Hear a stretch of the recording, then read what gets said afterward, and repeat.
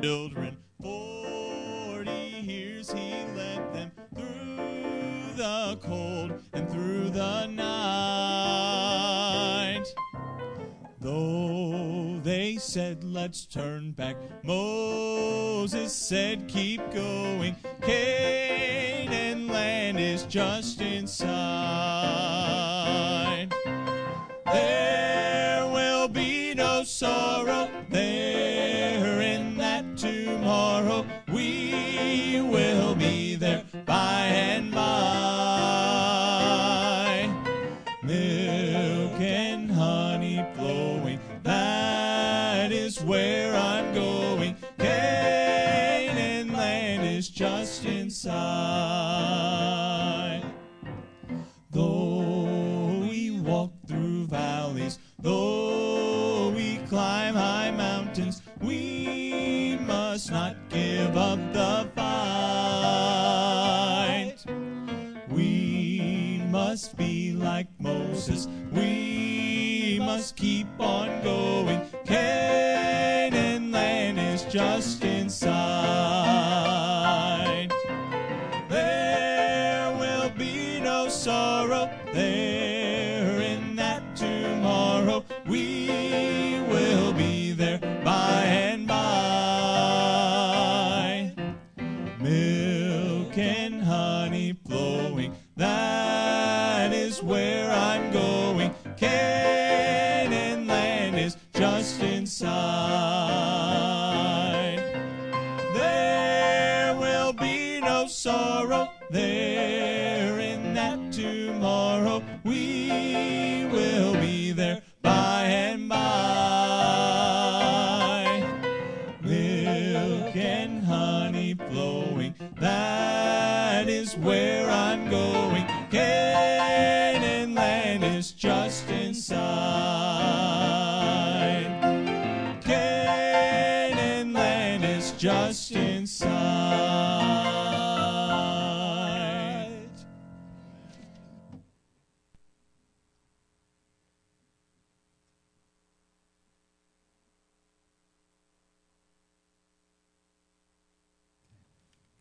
Well, we're going to go ahead and continue with our series here on Wednesday nights. Let me see if I can get this started. There we go. All right, we're dealing with great miscalculations and mistakes. And again, the passage that we start with is in the book of Romans, chapter 15. For whatsoever things were written aforetime were written for our learning, that we through patience and comfort of the Scriptures might have hope. And so basically we're learning from the Old Testament. We're learning from others that have lived before we have and saying, hey, why learn the hard way? Let's learn the easy way. Let's learn from the mistakes of others, not our own mistakes.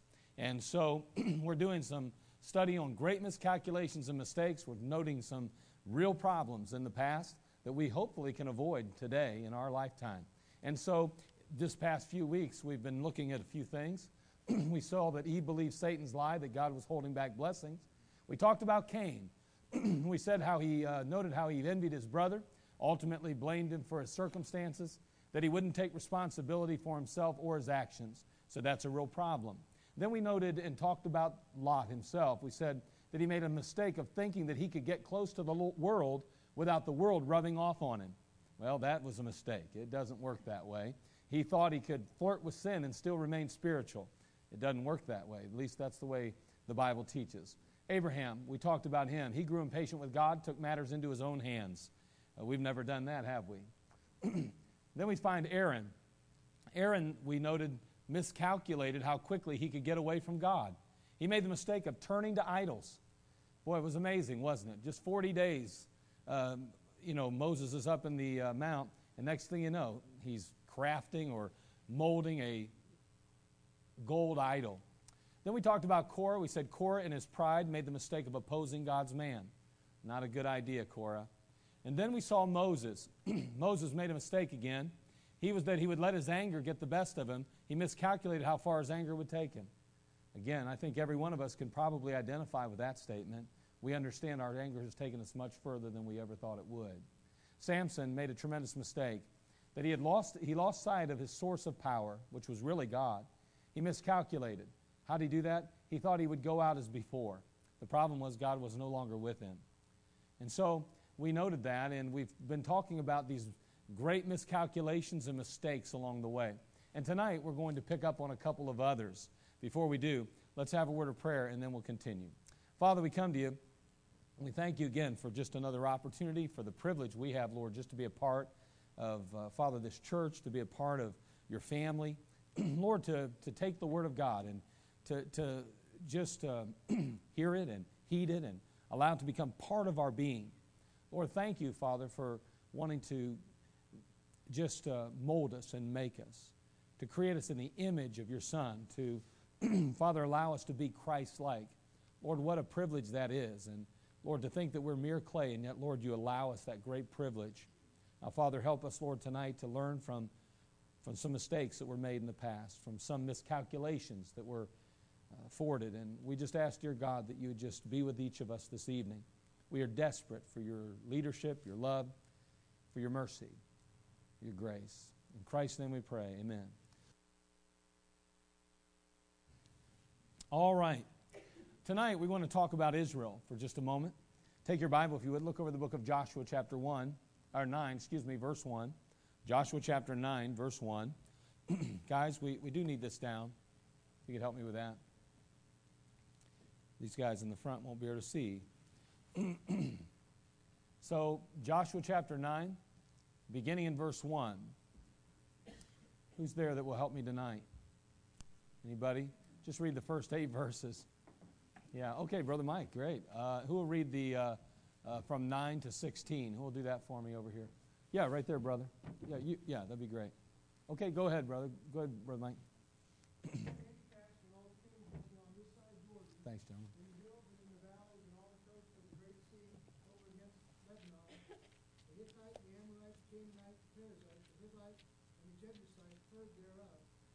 Gathered themselves together to fight with Joshua and with Israel and with one accord. And when the inhabitants of Gibeon heard what Joshua had, they did work wildly, and went and made as if they had been ambassadors, and took old sacks upon their asses, and wine bottles, old and rent, and bound up, and old shoes and clouded upon their feet, and old garments upon them, and all the bread of their provision was dry and moldy. And they went to Joshua and to the camp at Gilgal, and they said unto him and to the men of Israel, We are come from a far country, now therefore make ye a league with us. And the men of Israel said unto the Hivites, Peradventure ye dwell among us, and how shall we make a league with you? And they said unto Joshua, We are all thy servants. And Joshua said unto them, Who are you, and from whence come ye? Thank you, brother. All right. And they said unto him, From a very far country thy servants are come because of the name of the Lord thy God. For we have heard the fame of him, and all that he did in Egypt, and all that he did to the 2 kings of the Amorites that were beyond Jordan, to Sihon, king Heshbon, and to Og, king of Bashan, which was at Ashtaroth. Wherefore our elders and all the inhabitants of our country spake to us, saying, Take victuals with you for your journey, and go to meet them. And say unto them, We are your servants. Therefore now make ye a league with us. This is our bread we took hot for our provisions out of our houses on the day we came forth to go unto you. But now, behold, it is dry, and it is moldy. And these bottles of wine which we filled were new, and behold, they be rent. And these are our garments, and our shoes are become old by reason of the very long journey. And the men took of their victuals and asked not counsel at the mouth of the Lord. And Joshua made peace with them, and made a league with them, to let them live, and the princes of the congregation swear unto them. And it came to pass at the end of 3 days, after they had made a league with them, that they heard that they were their neighbors, and they dwelt among them. Well, again, we have this most famous story in the Bible, account in the Bible. We're to learn from it. We're to grow from it. We're to glean from it. And one of the things we recognize, and we're going to focus on along the way, is that they asked not counsel at the mouth of the Lord. And basically, they convinced themselves that what they saw was what it was. What they saw was what it was. And, it's not uncommon for us to do the same thing, isn't it? I mean, we see circumstances and situations through our fleshly eyes. And if we're not careful, we come to our own conclusions based on what we see with our physical eyes. That happens quite often in our lives. Israel, they had abandoned, as I put it, their safety net. You notice there's these, trapeze artists up there. They're flying around, swinging, and doing all those different things. They got a safety net there. Israel abandoned their safety net, which was God. And they decided to go on with the show anyway. And sadly enough, if we're not careful, we find ourselves going on with the show, not including God in the process. He's our safety net. If we truly want to be safe, we truly want to be secure in our decision making, we have to include God in every decision. He has to be the one that makes the decision for us. We often look at things, it's hard for us to imagine in our minds that, I guess, God is not visible. He's not tangible in the sense of feeling, touching. As a result of that, we often neglect God in our thought process and in our decision-making process. He's too far away. As a result of that, we make our own decision. We come to our own conclusions. We look at the situation. We look at the circumstance. We hear all the information, the facts, if you will. We make our decision based on our understanding of the situation as we see it. Well, Israel made a glaring error here. Again, they were convinced in their own minds, and as a result of their being convinced in their own minds, they felt confident in forging ahead. Just because you feel confident or because I feel confident in my decision doesn't make it right. You have to understand that it's not your decision to make. So many times we make decisions in our life like buying cars and houses and who we're going to marry and the friends we're going to keep and the folks we're going to talk to on the phone and the people that we're going to hang out. We say, well, this is certainly okay. I think it's fine. I have no problem with it. I'm confident this is good for me. Just because you think it's right doesn't make it right. There is a way that seemeth right unto a man, but the end thereof are the ways of death. The fact is that we have a Bible and we have God on our side that outlines, defines for us what is right, what is wrong, what is good, what is bad, what is best versus what is, I guess, mediocre. And when it comes to making decisions, we better be very careful to include God. You can't sit down and give Him a call on the telephone.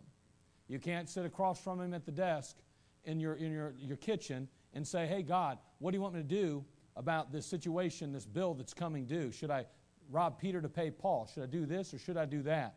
God's not going to give you an audible answer. But what He will do is He'll guide you and lead you through His Word. What He will do is give you godly counsel. Sometimes you may ought to talk to your pastor before you make big decisions and mess up your whole life. I'm not the guy that thinks that everybody has to come to me for every decision they make. Matter of fact, I don't want you to do that. But if you are not capable of understanding what the biblical principles are, you definitely need somebody like me to help you with that. That's why God put me here.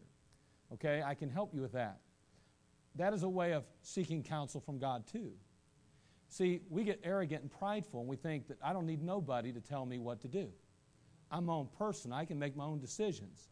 I know what's best and I know what's good. I know what my kids need. I know what my wife needs. I know what I need. The problem is, what does God think you need? That's the real reality. What does God say you have to have? What is necessary in your life from God's standpoint, in His viewpoint? And sadly enough, if we're not careful, like these Israelites, we take it all in, we assess it, and we conclude some things. And we even are confident in going forward with things. And maybe we haven't even really sought the counsel at the mouth of the Lord. There are some real dangers that lurk in the night when we come to our own conclusions. When we come to our own conclusions. Someone says, I prayed about it. Okay, well, let me ask you this. Is this the kind of prayer we pray? Lord, what do you want to do about this house? You want to get a new house? Lord, I'd really like you to get me into a new house. Lord, that house is really, I know it's a little bit more expensive than we can afford, but Lord, just show me if you want me in that house. Just let the bank tell me that I can get in it. Just let the bank give me that loan. That's how people get in a mess. Let the bank give me the loan. That'll be proof that you're in it. Are you kidding me? Whatever happened to saying, if you said to your wife, do you think we ought to buy this house? She's going to probably say, Yes, no, I'm not sure. How come we just accept anything? Would she say, well, if the bank gives us the loan, that'll be great? If she says that, she's not praying any harder than you are. But see, we look at God and say God should just be kind of like just general. God's very specific. He's very specific. You need to pray until God says yes. Well, I bought that house because God never said no. God never told me not to. Oh, so that's a go ahead. Lord, if you don't want me to be with this girl tonight in this situation, then make sure that the car breaks down. The car didn't break down. He didn't say to do it, but he didn't say not to, obviously, because the car's still running. That's stupid. But that's how we approach life so often. Then we wonder why we get in trouble. Oh, God's in it, obviously. He didn't tell me no, so it must be yes. Why don't we wait for God to say yes before we move ahead? I think we'd be better off. Here's some things here. We become the final judge of our situation or circumstance when we come to our own conclusions. What we're saying is, I can do this myself. Well, that's pride. That's arrogance. To think that we don't need to request God or talk to God or get His opinion or get His answer, that's arrogance. That's pride. Okay? That's all that is. That's as simple as it is. The fact is when we are prayerless, we are prideful. That's just the reality of it. Pray a little, probably lean more on the pride side. Pray a lot, you're probably less prideful. Why? Because you need God more. You realize you're not capable, you're not able. Someone says, well, you can't judge me. I didn't judge you. I'm telling you, though, that if you don't depend on God, you're depending on probably yourself. Well, that's arrogance and that's pride. And so we're in a real danger. We got real problems when we come to our own conclusions because we become the final judge of a situation or circumstance. I'm the pastor of Community Baptist Temple. I make a lot of decisions that affect a lot of people. Can I tell you something? I don't like making decisions. I really don't. I wish I didn't have to make any decisions. And so you want to know something? The best I can, I try not to make any.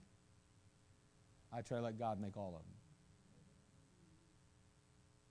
It's not my job to make decisions around here. It's His job. See, a lot of preachers lose their mind, and a lot of husbands lose their mind, a lot of wives lose their mind. You want to know why? Because they're trying to make all the decisions.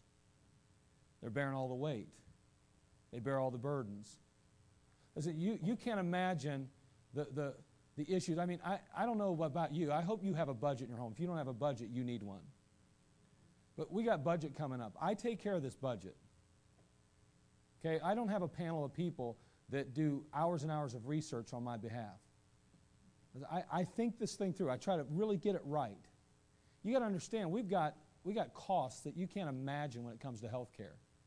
Health care is going out the roof. I find myself just losing my mind because I want to take care of these guys and these folks that are on staff at Community Baptist Temple. But here's the problem. You know, I got decisions to make. Oh, wait a second, that's right. In the long run, it's really not mine, is it? I'll lose my mind if I put all that on me. Because what happens if I can't give them the level of care that I would like to be able to give them, but because of the finances, which it's impossible at this point to even consider that. If we had a policy, get this, if we had coverage for every one of our staff, I'm just going to let you know, I'll fill you in on a little secret. If we did it the way you get it at work, it would cost us probably $35,000 a year minimum for our staff to have the kind of coverage you have at work. I'm trying to operate on a budget between $18,000 and $25,000. Now listen, I got to figure that out. Now what happens if they go out and get something major problem in their life, and then they get in a financial problem, and I made the decision? Can you imagine how much guilt I would feel? Bearing the weight of their hurt, their heartache, because I felt I made that decision about what plan to give them or how much to put into their HSA or what to do with this or that. And here they are now in a financial mess because of the hospital bills, because I could not give them the care I'd like to, but because of just restraints, they're just literal, you can't do more than you can. I'd feel burdened. I'd feel the weight. But you know what? If I know God's the one that said, this is what you need to do, Mark, then I'll say, God, guess what? It's your problem. You get where I'm going? Do you know what? These guys right here, they couldn't say, guess what, God? It's your problem. No, it was their problem. Because they stepped in front of God. They did not include God in the decision. They didn't allow Him to make the choice. And you know, again, that's the danger. We become the final judge of a situation or circumstance. Guess what that means then? Ultimately then, we're going to have to bear the consequences. Well, that's a bad place to be. See, you go ahead and you get involved in a relationship with somebody and get married and never really include God. I mean, okay, I understand. Everybody prayed about it. I know that. But you did not really let God make the decision. You weren't seriously willing to let it go before you got it. And guess who's going to carry the responsibility of that? The consequence of it. You do. That was your decision, not God's. These young people think just because they pray about something, that makes it God's will. No, unless you're willing to give it up and mean it, then you really have no right to it. You just got to understand, God has every right to take away that which you think is most needed in your life. And the moment you're willing to give it up and God says you can have it, that's when you know it's Him, not you. And then if there's a problem, you can say, God, guess what? She's your problem. He's your problem now. I just did what you told me. Boy, that's a good place to be, folks, because you don't lay awake at night thinking, what did I do wrong now? No, God, you're the one that told me, and I've been doing my best to be right with you, so guess what? It's on you, Lord.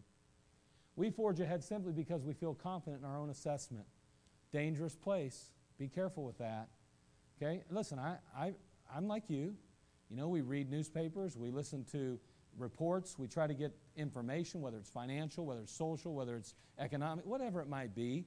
And you need to have information coming in all the time. God will utilize that. He'll bring things to your remembrance. He'll help you to understand things and see things the way they are. That's good. But again, before we make decisions, make sure that we let God have the decision. It's up to Him whether or not we make a league with Gibeon or not.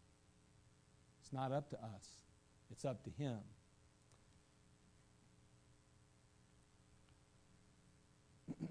The landscape of this life is forever being distorted by a false reality. Everything you see in life, for the most part, is fake. It's not real. Someone says, oh, you're going to get all sci-fi on us? No. But in reality, this is not the reality. Think about eternity and think about earth now. Earth, according to the Bible, appears to be approximately 6,000 years old, contrary to evolutionists. But here's the bottom line. Think about eternity, 6,000 years in light of eternity for a minute. How minuscule is that, really? It's non-existent, really. So this is really not reality then. Eternity is. And we live in a false sense of reality here. And the devil's good at creating a reality, making us feel like this is all there is. See, let me explain. Let me give you a couple examples. The thought that the body is worth serving, that's a false reality. The Bible tells us, for bodily exercise profiteth little. But godliness is profitable unto all things, having promise of life that now is, and of that which is to come. See, the reality is that although bodily exercise profits, it profits little in comparison to feeding the Spirit. Think about how much time you spend on your body every day. You say, I don't spend much time at all, man. I don't work out or nothing. Do you take a shower? A bath, maybe? I mean, do you comb your hair? Do you put on makeup? Fellas, you shouldn't do that. You get where I'm going? I mean, we spend time on our bodies. We're concerned about our bodies. Now listen, there's nothing wrong. You know, the body's the temple and all that. I understand that. But what about feeding the Spirit, though? How much time do we spend feeding this, focusing on the spiritual side, opposed to the physical? We work out, we jog, we walk, we take vitamins, Nowadays there's all these, like I say, infomercials on all these different types of equipment that help us to be the best we can be. It makes us the best we can be for about 2 weeks, and then we put it away. But I'm just saying, the fact is that we spend a lot of money, a lot of time on this right here. But on this, how much time do we really spend? See, the reality is this is what's really most important. But we, in that false reality, think this is if we're not careful. Because that's what the world tells us. And that's what the devil has done. He's distorted reality. The belief that this life is all there is. What does he say? Philippians 1:21. For me to live is Christ, to die is what? Okay, when's the last time you said, boy, I can't wait to die? Can't wait. It's awesome. Can't wait. Man, hope I get some bad news at the doctor's today. I mean, really, when's the last time you really thought that way? You want to know why? Because we live in a false reality. We think this is what it's really all about. We think that right here is really living. Don't we? I mean, I'm guilty of it. I was born into this. I live in it, and somehow I buy into it without even realizing it sometimes. So family members, friends, loved ones go on to heaven, and we're sad, yes, but hopefully that's all that it is sad for missing them. Hopefully don't really get bitter toward God, seeing that this isn't really living anyway. This is just temporal. This is just for a little short time. That's really what it's all about. What about this thought? The philosophy of priorities in the world. In Philippians 3:7, the Apostle Paul says, but what things were gained to me, those I counted loss for Christ. What's he saying? The things that the world says are valuable, those mean nothing to me. Look at this guy here. He's just relaxing. We'll get to him in a minute.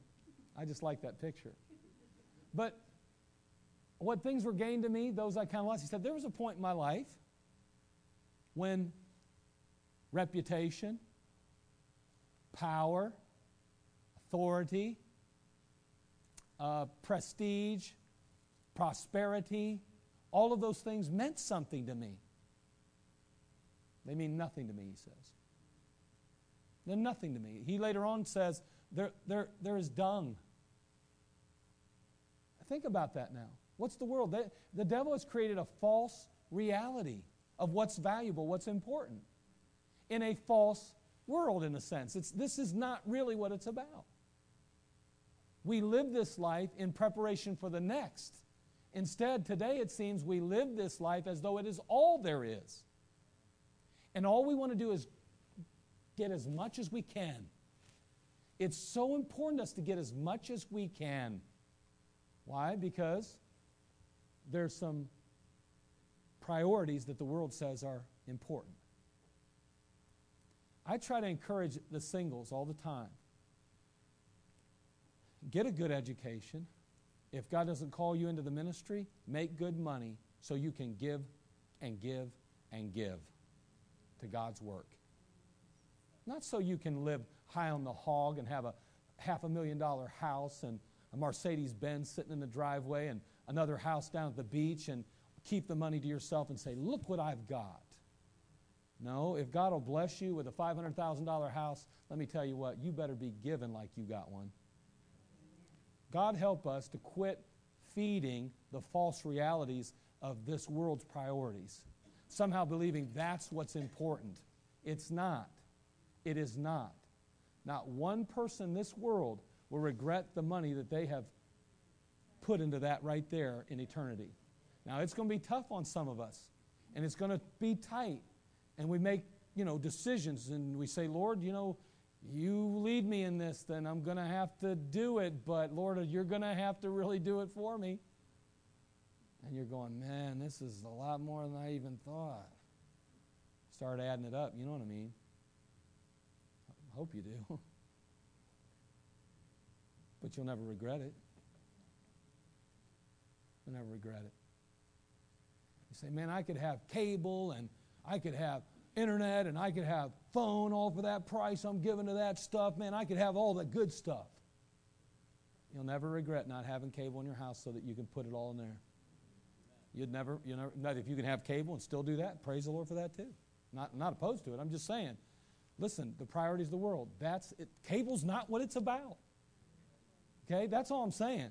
And the devil, he's got a false sense of reality here that he places on us. He's a liar, see? The idea that God is surely blessing because I'm prospering. Do you realize that is a lie? Do you ever think about Moses? We talked about him the other day. Remember he struck the rock twice? What came forth? Water. Blessing. The mercies of God were poured out on them. Was it because he was obedient? No. Just because that's God. It's God's grace. See, just because we're prospering, the devil might want us to believe somehow that, well, then you must be right with God. You're doing all right. Well, God wouldn't give you all that stuff if you weren't right with Him, right? That's not true. It's not true at all. It's 1 Timothy 5:6 says, perverse disputings of men and of corrupt minds, destitute of the truth, supposing that gain is godliness. From such withdraw thyself. Ouch. Withdraw what? Withdraw thyself? You mean God's telling me to separate myself from people who have the false philosophies of the world ingrained in their mind and heart? What, you mean I'm not, what?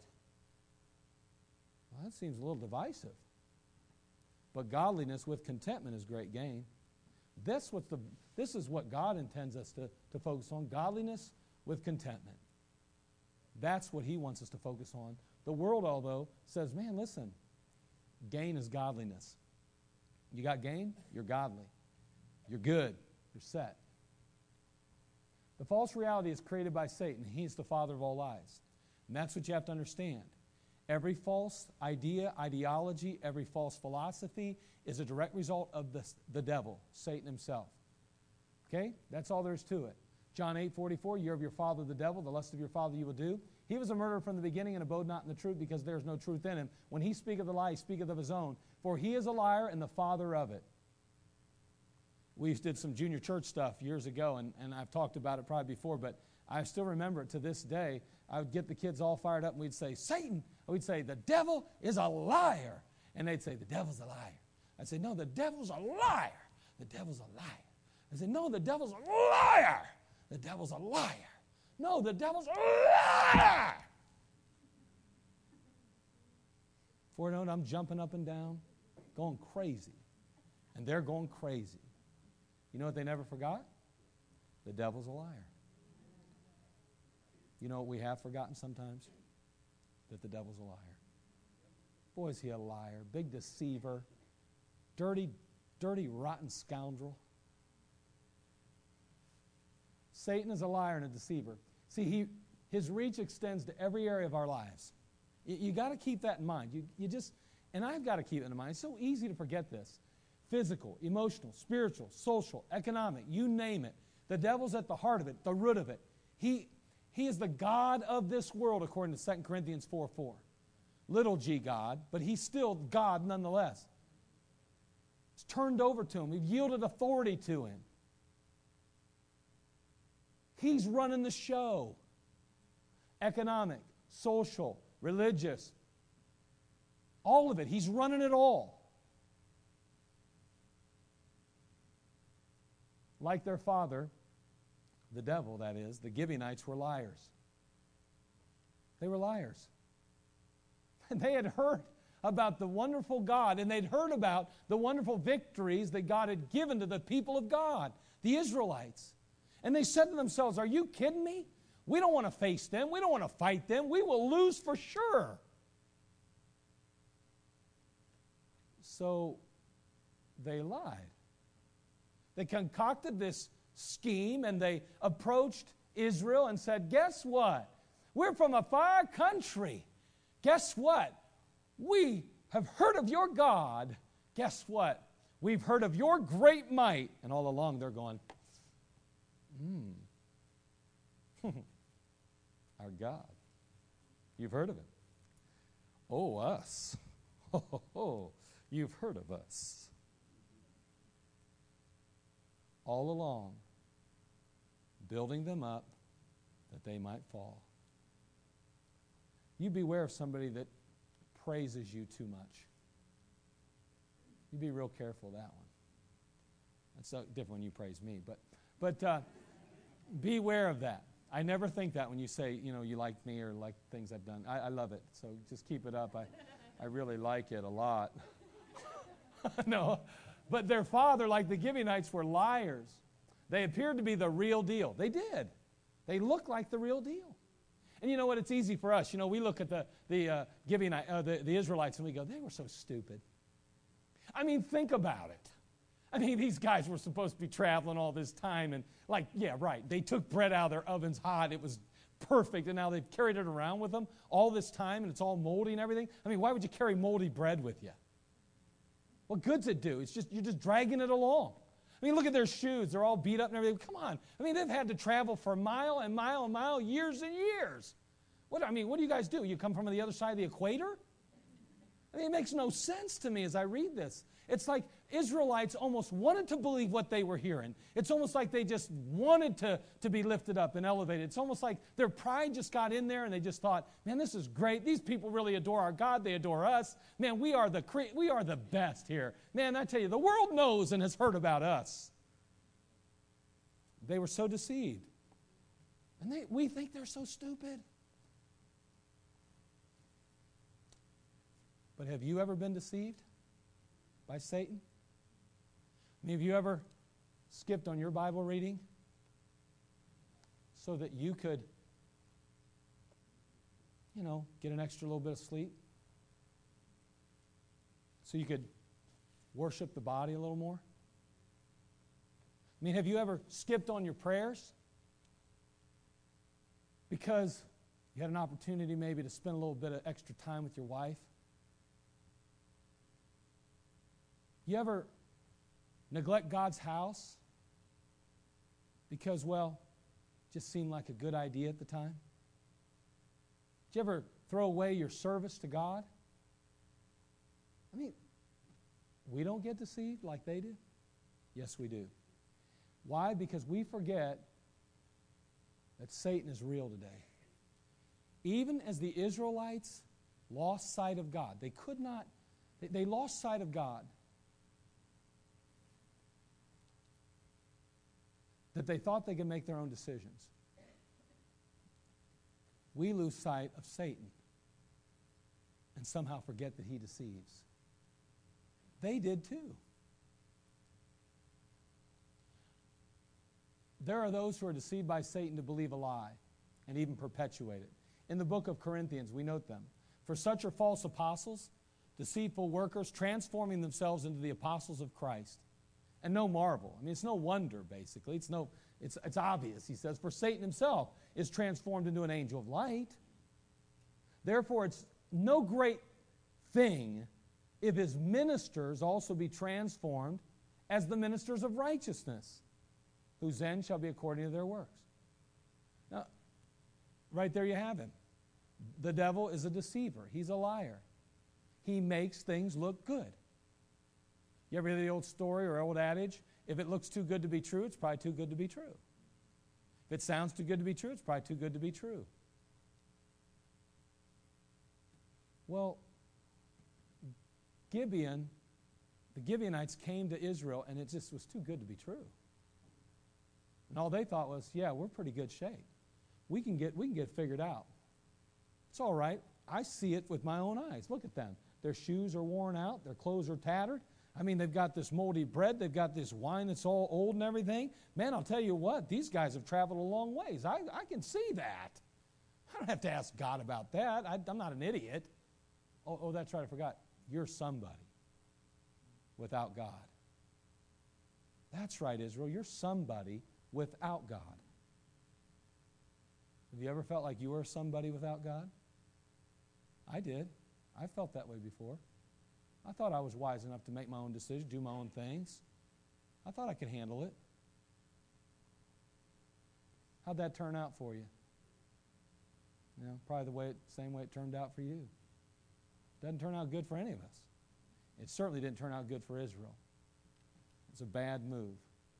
A person may be very sincere, and there are some that will preach the gospel even, or another gospel according to Galatians. And they will be as sincere as they can be, but they are as deceived as they can be. And you know what? You can be very sincere, but also sincerely wrong. You need to be real careful, and so do I with this. Not just in our spiritual walk, but in every bit of advice we get from people. Be so careful. The outcome, although Israel had been deceived, they were obligated. This is important.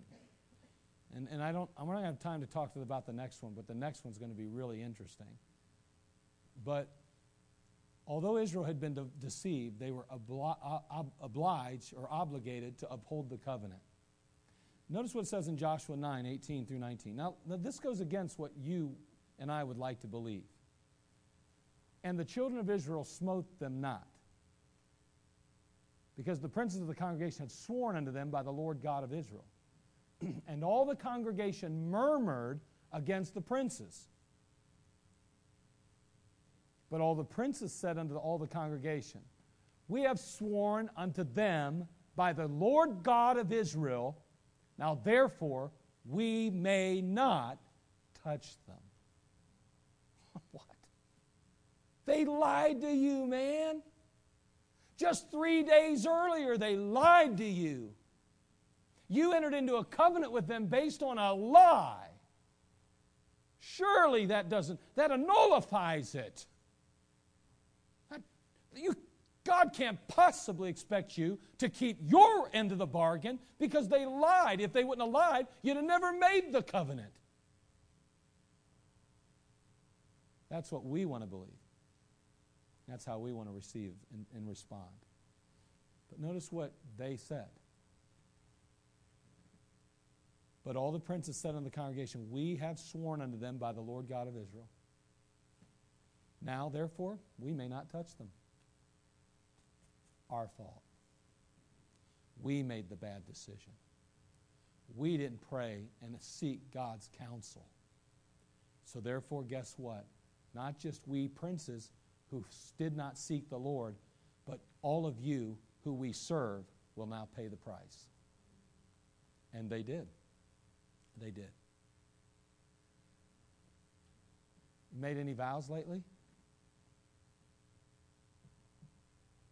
Better be careful. Make them. Stay with them. Stick with them. Come on now, God's serious about this business. You say, well, I wasn't aware of this when I made the vow. You better not make vows till you get all the information, until you've sought the Lord. If God would have told them to enter a covenant, which He already told them not to do that even prior to this and passages prior, then it would have been different. I don't care how much trouble they'd ran into. They could always look to God and say, God, I don't know what you're doing here, but this was up on you. This is on you. But it wasn't on God. It was on them. And boy, Israel paid a great price. So what we learn, Israel made the mistake of asking not counsel at the mouth of the Lord. They rushed into a decision without ever seeking His face and allowing Him to give them the answer. Please let me reiterate it again and just continue to remind you. It is not enough to pray about something. You must get an answer. And that's what we don't want to wait on. See, watch, this is how it works, okay? This is how we normally do it. That's a new car right there. It's one of them box style ones. We pray and we say, Lord, you know we need a car, boy. Lord, it looks like a pretty good deal to me. Do you want us to buy that car, Lord? Lord, you want us to buy that car? Praise the Lord. Boy, that car's a nice car, Lord. It fits perfect in our budget. Lord, we need a car. You know what we do? What? Who's this? Oh, this is the dealership calling. Oh, there's somebody looking at the car right now? Hold on. No, seriously, we're going to get it. No, just hold on to it a little bit. We're coming down there. Don't worry about it. Oh, all of a sudden, God hasn't spoken yet, but because it might not be there, we're going to rush down there and take care of business. We really don't wait for answers usually. We rush into situations, whether it's cars or houses or relationships, whatever it might be. We're afraid of losing them. When's the last time you lost something because you hadn't got a green light, you only had a yellow?